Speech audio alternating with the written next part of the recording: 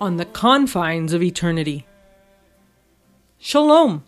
Thank you for joining us for this Sunday sermon of November 8th, 2020 from Christ Church, Jerusalem.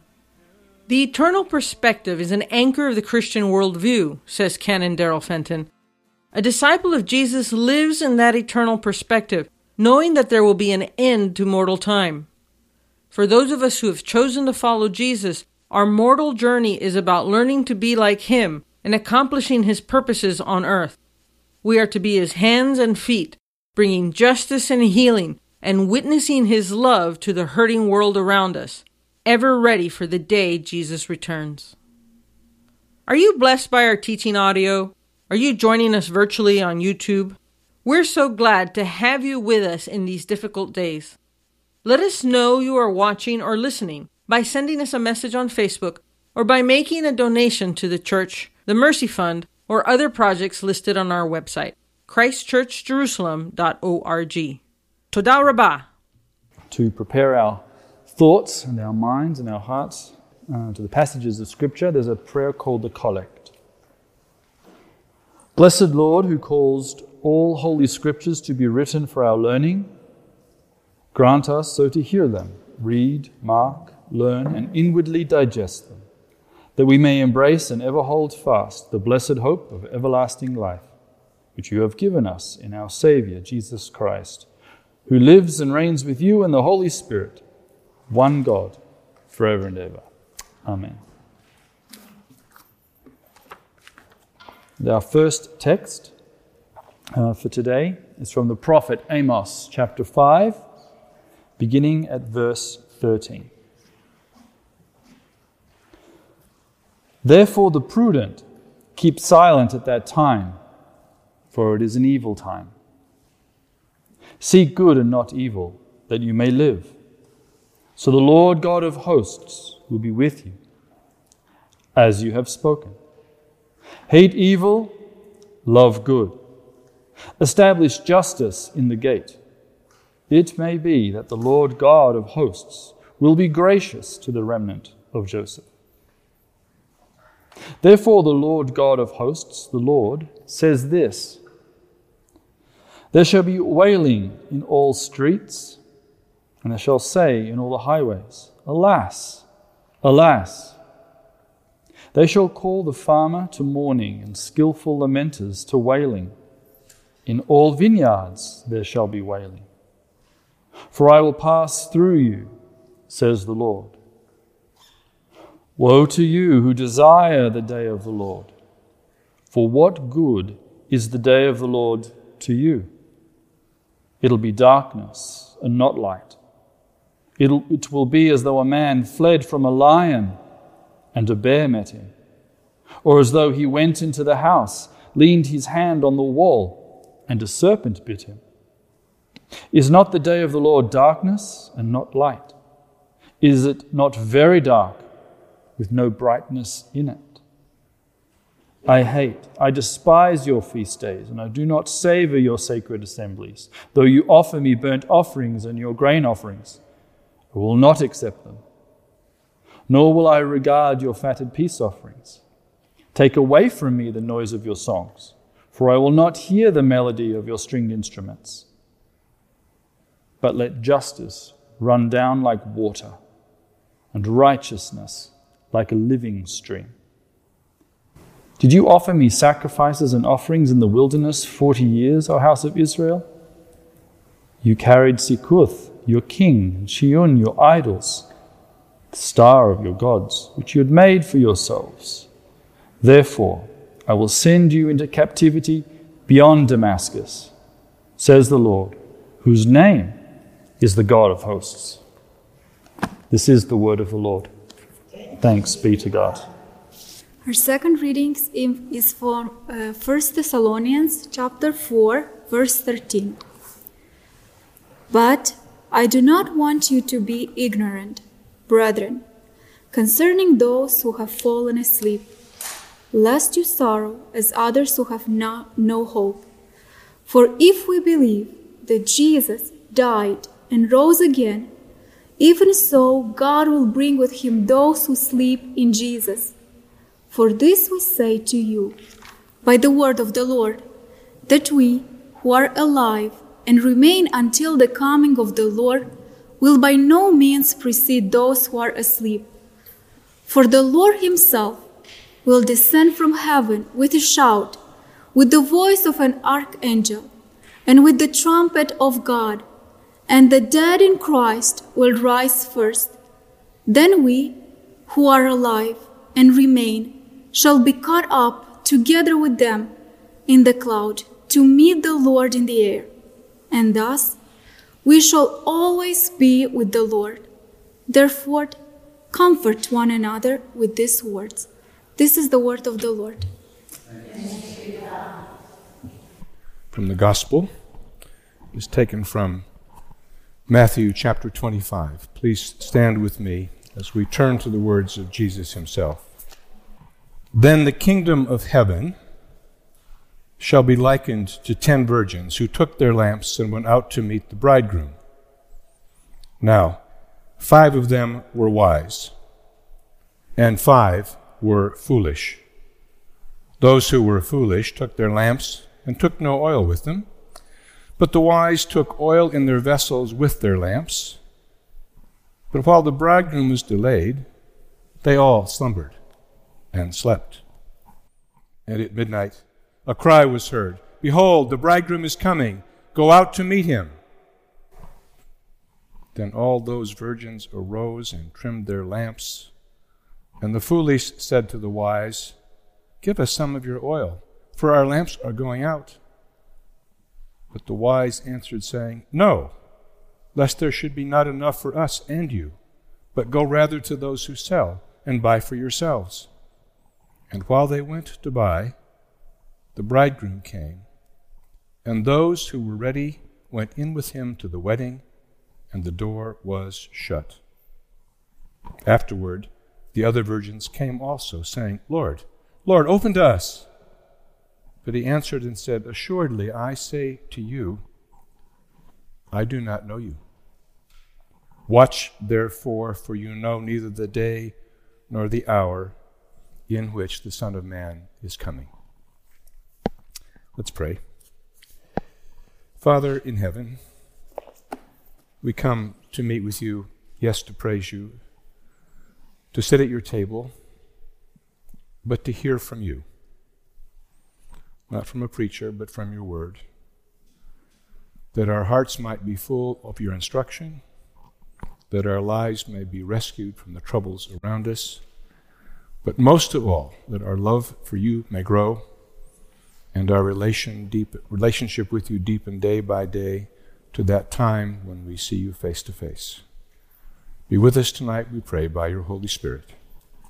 In the name of the one who redeemed us. Amen. Please be seated.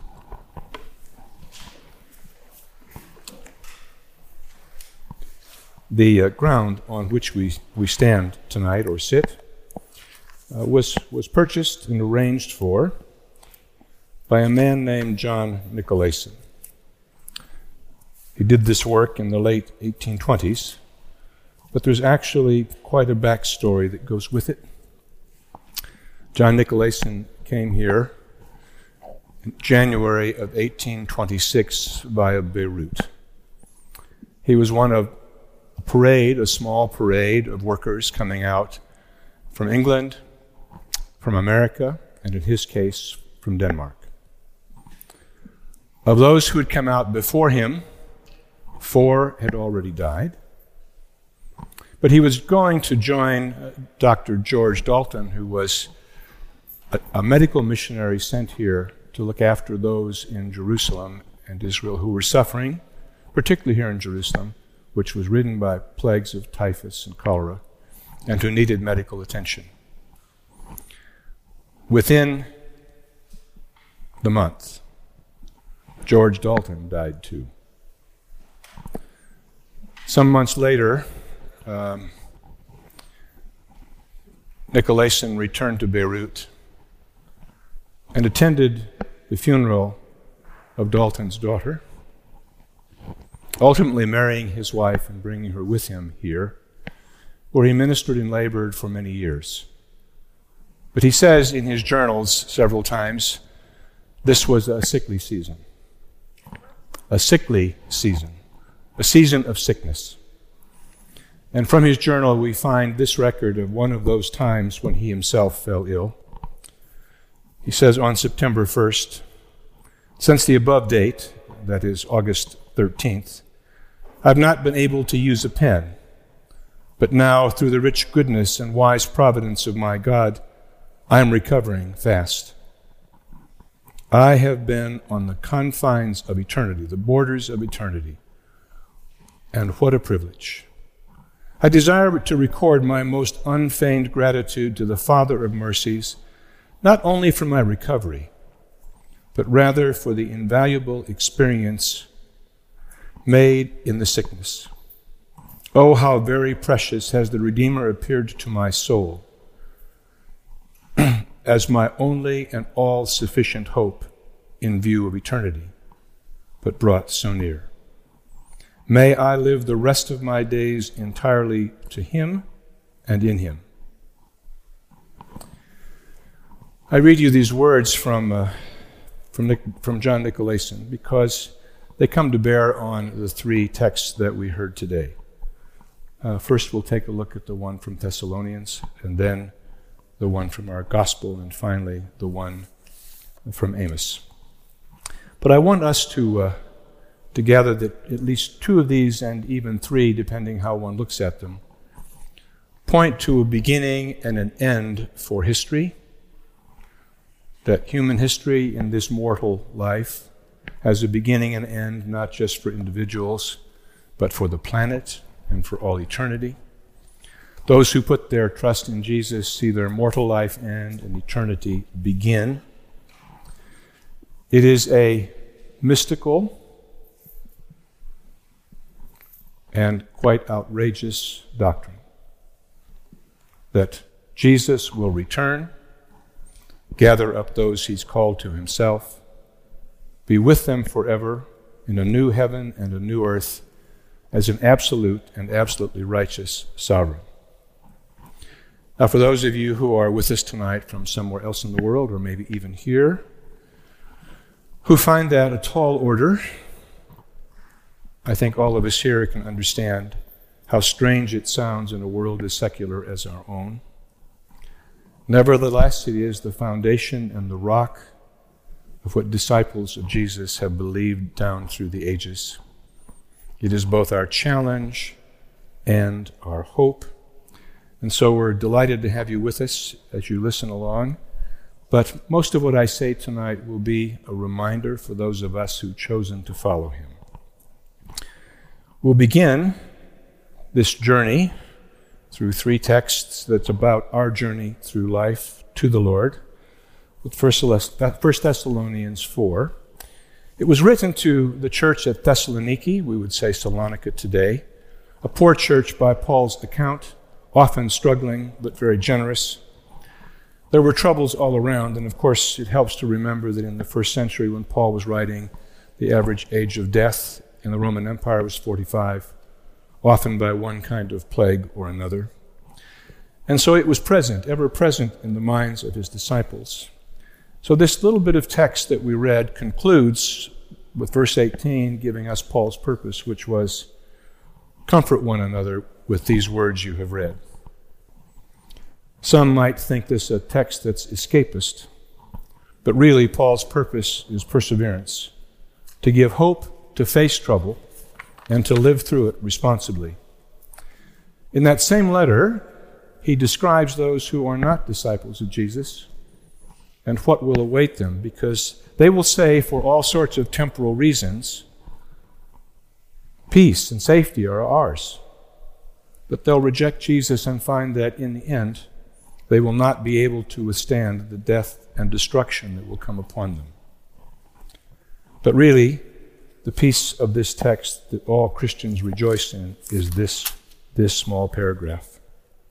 For the Lord himself will descend from heaven with a shout, with the voice of an archangel, and with the trumpet of God, and the dead in Christ will rise first. Then we who are alive and remain shall be caught up together with him in the clouds to meet the Lord in the air. And indeed, down through the centuries since these words were written, Believers in all sorts of trouble, be they John Nicolason or others throughout history in war or death or sickness or trouble, have looked to this great promise of the shout and the trumpet and the day we rise to meet the Lord. Now I must say, as a sidelight, we often understand this text to mean we rise to meet the Lord and we go away. Perhaps some more reliable scriptural versions based on 2 Peter chapter 3, which says, we'll return with him to a new heaven and a new earth. So we go out to meet him, just as those bridesmaids went out to meet the bridegroom, to come back with him to the feast. And so it may be with us as well. But whatever way one wants to look at it, it is the ultimate rescue from a fallen and mortal world. But there's one piece of that, the last half of verse 17, to which I think we should pay very careful attention. It says this, and thus we shall always be with the Lord. Now when you think, if you do, about what it will be like to be with the Lord, say if he came tonight, tomorrow, and a month from now, and 6 months from now, and a year from now, and 50 years from now. And my wife Sandy and I have been married 50 years. 50 years seems like an awfully long time, even to an old man like me. But what if those 50 years were multiplied by 50 times? What will it be like? What will be required to live with the Lord again, day after day after day? Paul gives us some summary hints earlier in the text in chapter 4. He says sanctification, holiness is required. And certainly here at Christ Church we hear often about how the presence of the Lord lives among his people when they seek to please him by holiness. He says what is always said in these texts, no sexual immorality. He quotes in one way or another, or paraphrases the royal law to love your brothers and your sister as you love yourself. And he says at the end of chapter 5, persevere. Don't give up. Continue in your trust in the Lord. It's all quite hopeful, if a little bit challenging. But that text we heard from the gospel that I just read has a darker tone, and one perhaps to which we can turn with some benefit. Remind you Jesus' purpose. He's talking, as he often does, about the kingdom of heaven. And that should tell us something about how important it is. He talks about 10 bridegrooms, 10 virgins who will stand at the side of the bride at the wedding and the wedding feast of the bridegroom who's coming. Now, those of you who know Scripture know that throughout the Tanakh, the Hebrew Bible, God the Father and Israel are likened to a married couple. He the husband and Israel his bride. And he often describes in terms of that metaphor the depth of feeling he has for Israel. Jesus takes that same metaphor and changes it into himself as the bridegroom yet to come, and his church as his bride. It's a stretch for guys sometimes to think of themselves as a bride. Nevertheless, that's exactly what Jesus tells us to do. And so while we're waiting for this wedding to begin, Jesus says these bridesmaids, there were 5 of them that were quite foolish because they brought lamps. It was a late night wedding. Sounds like round to midnight. 5 of them only brought a lamp full of oil. And the other 5 brought extra oil. And Jesus describes the first 5 as foolish. Now, we tend to translate that into silly, but in biblical terms, it's a great warning about living the wrong kind of life. But he commends the other 5 and says they were ready, they were foresighted, they were really ready. But they all fall asleep waiting for the bridegroom, who appears to be a bit tardy, not coming exactly when they thought he ought to come. And suddenly, there's a shout. The bridegroom's coming. And of course, you go out to meet the bridegroom. and welcome him to the wedding in the wedding hall. And then in verse 8, those who were foolish said, "Give us some of your oil." I think we may miss the fact that the other bridesmaids say, "No, go out and get your own." It seems as though the Beatitudes have run out, because there's no condemnation of the five bridesmaids who were ready. In fact, that seems to be Jesus' point, that in the kingdom of heaven we must be ready, because we don't know the hour when the wedding will begin, because the bridegroom has arrived. And probably the last thing in the parable that we should note that gives it its real tone of warning is that everybody in this story that Jesus tells thinks they're part of the wedding. All of the bridesmaids think they should be inside. All of the bridesmaids feel like they belong to the wedding party. But 5 were foolish, and whatever they thought, they weren't prepared. And 5 prepared and were perseverant and ready, and so they were let in. And those harsh words at the end, "I never knew you," seem a grate on modern ears for being foolish. But in fact, being foolish and not being ready is the whole point of what Jesus was saying. And so we'd have to ask ourselves, what does it mean to be ready? And although it's many hundreds of years before, the words of Amos, I think, while very humorless and very difficult to hear, are in fact a word for our times and for this situation. So if you want to turn, if you have a Bible, to Amos chapter 5, that's where we're headed. And I want to make a clear distinction here.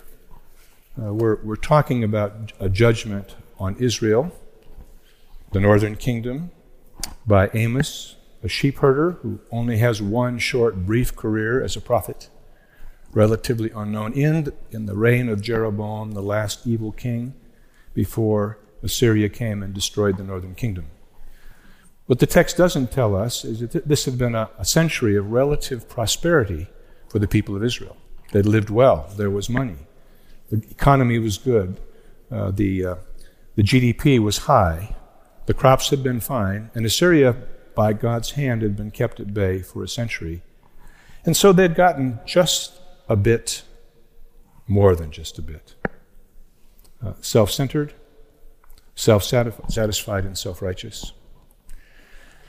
And so one can imagine them listening to Amos as he begins in chapters 1 and 2, decrying the sins of all the nations around them who they consider their enemies, Edom and Bashan and Syria and Tyre and Gaza. You can hear them almost pumping their fists and saying, "Yes, yes, yes, our God is going to save us because we're not like them." And then suddenly, he turns his attention to Israel and describes that they will be condemned. And he gives a list of reasons, which is chilling. I just have to find it in my notes.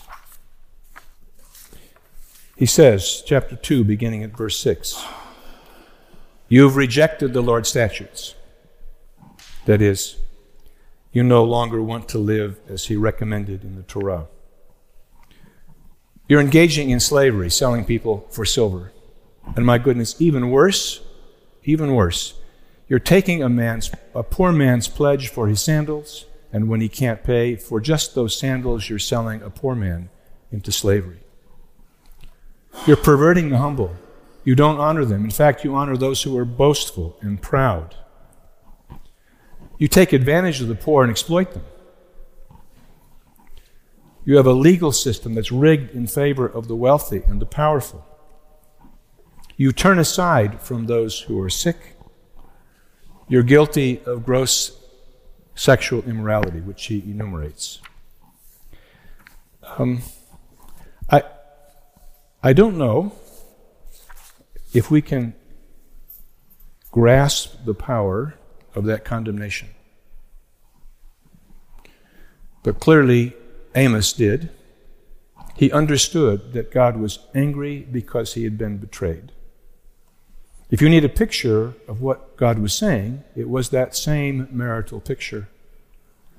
He says to Israel, I've looked after you. I brought you out of Egypt. I have cared for you. I have protected you. And you have betrayed me, and this is the last of its great sins, by lying by idols, by worshiping idols, by betraying me, as it were, by committing spiritual adultery.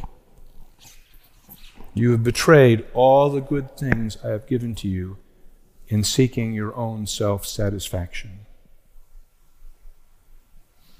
And then he goes on to that phrase in verse 16, if you want to take a look there. He says, "Woe to you who desire the day of the Lord." Now, in Israelite thinking, as I alluded to earlier, all the people around them were the enemies and the evil ones, but they were the good guys. And so when God came to judge, he would uphold them. He would make the world right and vanquish their enemies. And Amos says, you have it wrong. Because of all these things I've mentioned, the day of the Lord will be woe to you. What will it be like? It will be darkness and not light. And here is something we can't miss in the text, these next two phrases. Because the people of Israel, thanks to a century of well-being, at least those who were in leadership, had become complacent, had become self-righteous. They looked to judge those around them, but not to themselves. They felt safe and comfortable. He says, here's how it's going to be for you. He said, it will be darkness and not light. It will be as though a man fled from a lion and was suddenly confronted with a bear. You can imagine both the terror and the surprise. Or he said, it'll be like you go into your own house, and all of us go into our own houses and we feel comfortable and we relax. And he said, you'll put your hand up on the stone wall of that house, and out of the mortar will come a snake that will bite you. You felt safe, but you were actually in danger. Is not the day of the Lord darkness and not light? Is it not very dark with no brightness at all? Okay, now the next piece of the lesson we have to be sure we're paying attention to. Because the people of Israel were what the theologians call syncretistic. They may have worshipped idols, but they continued to do the worship of the Lord. And he says of their sacrifices, I despise your feasts. I don't savor your sacred assemblies. Okay, so all the things that are in your calendar of worship, I despise. Your sacred assemblies, though you offer me burnt offerings, they smell bad to me. Nor will I regard your fatted peace offerings. They're nothing to me. Take them away. And also, the noise of your songs of praise. I don't want to hear it. Because, given how you live, they're obviously hypocritical. And then in that phrase that was made famous in my childhood by Martin Luther King Jr., he cries out, no, let justice roll down like water, and righteousness like a mighty stream. Now, in our times, we may not quite grasp this quite rightly. This verse has been quoted often in the cause of those who are oppressed, especially African Americans, and rightly so. But along with the justice that's required is the righteousness that must come into the heart of every person. Because it's ever so easy to point out at injustice, to point out at those who are wrong, to point out at those who sin, while at the same time being blind to our own unrighteousness and our own lack of justice. So I found myself this week and the last going over these texts, and I know this has not been one of those light-hearted sermons. The text didn't allow it. You know, when you preach from a lectionary, one of the things you're spared is the preacher getting to repreach his favorite sermon 5 or 6 different ways. But, of course, sometimes the quality is a little uneven because he's always looking at a new text, and sometimes those texts will speak to the heart of the preacher first.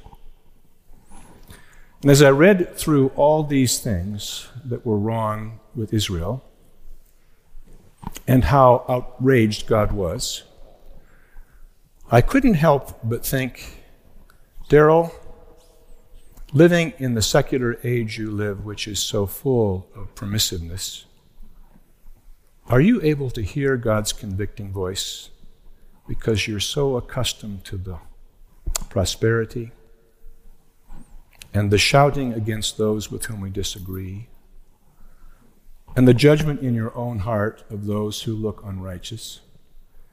Can you still hear the Lord say to you, you need to repent? It's been brought home, especially, of course, in the American election year, to me, an American, because it seems that we all think princes can save us on whichever side of the political divide we are. The Scriptures warn us against it. In fact, if, like me, you've studied any of the revivals that were important to evangelicals, those revivals came about because the church repented. Because in the Scriptures, the Lord said, we are to be salt and light. If you want to know what's wrong with cultures all around us, it's not because worldly people are being worldly. It's because the church of Jesus, the Messiah, are not being salt and light. Like those Israelites, in times of prosperity, they've become unalert to the Lord. They've ceased to think in terms of what it will be like to live with Him, what kind of holiness will be required. You may have noticed in all 3 of these passages, there's an understanding that this isn't done to us by God.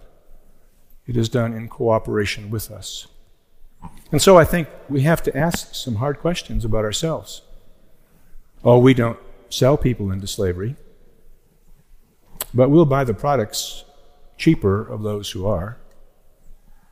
You know, we wouldn't actually take sandals in pledge and sell a poor person into slavery. But you know, if our Adidas can be cheaper because somebody in China is getting slave wages, we'll buy them anyway. Had to ask myself, I had my own house in America. When was the time that when I wanted to do a DIY project on my house, I stopped and thought, could this money be better used by a poor brother or sister that I know? There's a lot of questions like that our society does not encourage us to ask. But if I understand the Apostle Paul, and if I understand Amos, and if I understand Jesus, this part of our journey as mortals is about learning. If we've committed ourselves to Him, it's about learning how to be like Him. And the journey is for the purpose of accomplishing His purposes on earth, being His witnesses, being His hands and feet, bringing justice, living righteousness, and turning all of that into the witness of His love to a hurting world around us. I don't think I have to say much more, but perhaps I can conclude with the words of a once famous Baptist mystic of about 100 years ago, who says of disciples who are serious about living their life with Jesus forever, there is no such thing as a private life, a world within the world, for a man or woman who is brought into fellowship with Jesus the Messiah's sufferings. God breaks up the private life of His saints and makes it a thoroughfare for the world on the one hand and for Himself on the other. No human being can stand that unless he's identified with Jesus. We are not sanctified for ourselves. We are called into the fellowship of the gospel, and things happen which have nothing to do with us. God is getting us into fellowship with Himself. Let Him have His way. if you do not, instead of being of the slightest use to God in his redemptive work in this world, you'll be a hindrance and a clog. For all of us, I pray that these words of apostles and Jesus himself and prophets can bear fruit in our own lives, unto repentance if necessary, but certainly unto justice and righteousness for that great day when the trumpet will sound and the shout, and we all together who are his will rise to meet him in the air. In the name of the Father, and the Son, and the Holy Spirit. Thank you for listening. If you've been blessed by this teaching, let us know by leaving a comment on our Facebook page, on SoundCloud, or by leaving a review in Apple Podcasts. You can offer practical support by giving a donation at christchurchjerusalem.org. Thank you, and blessings from the City of the King.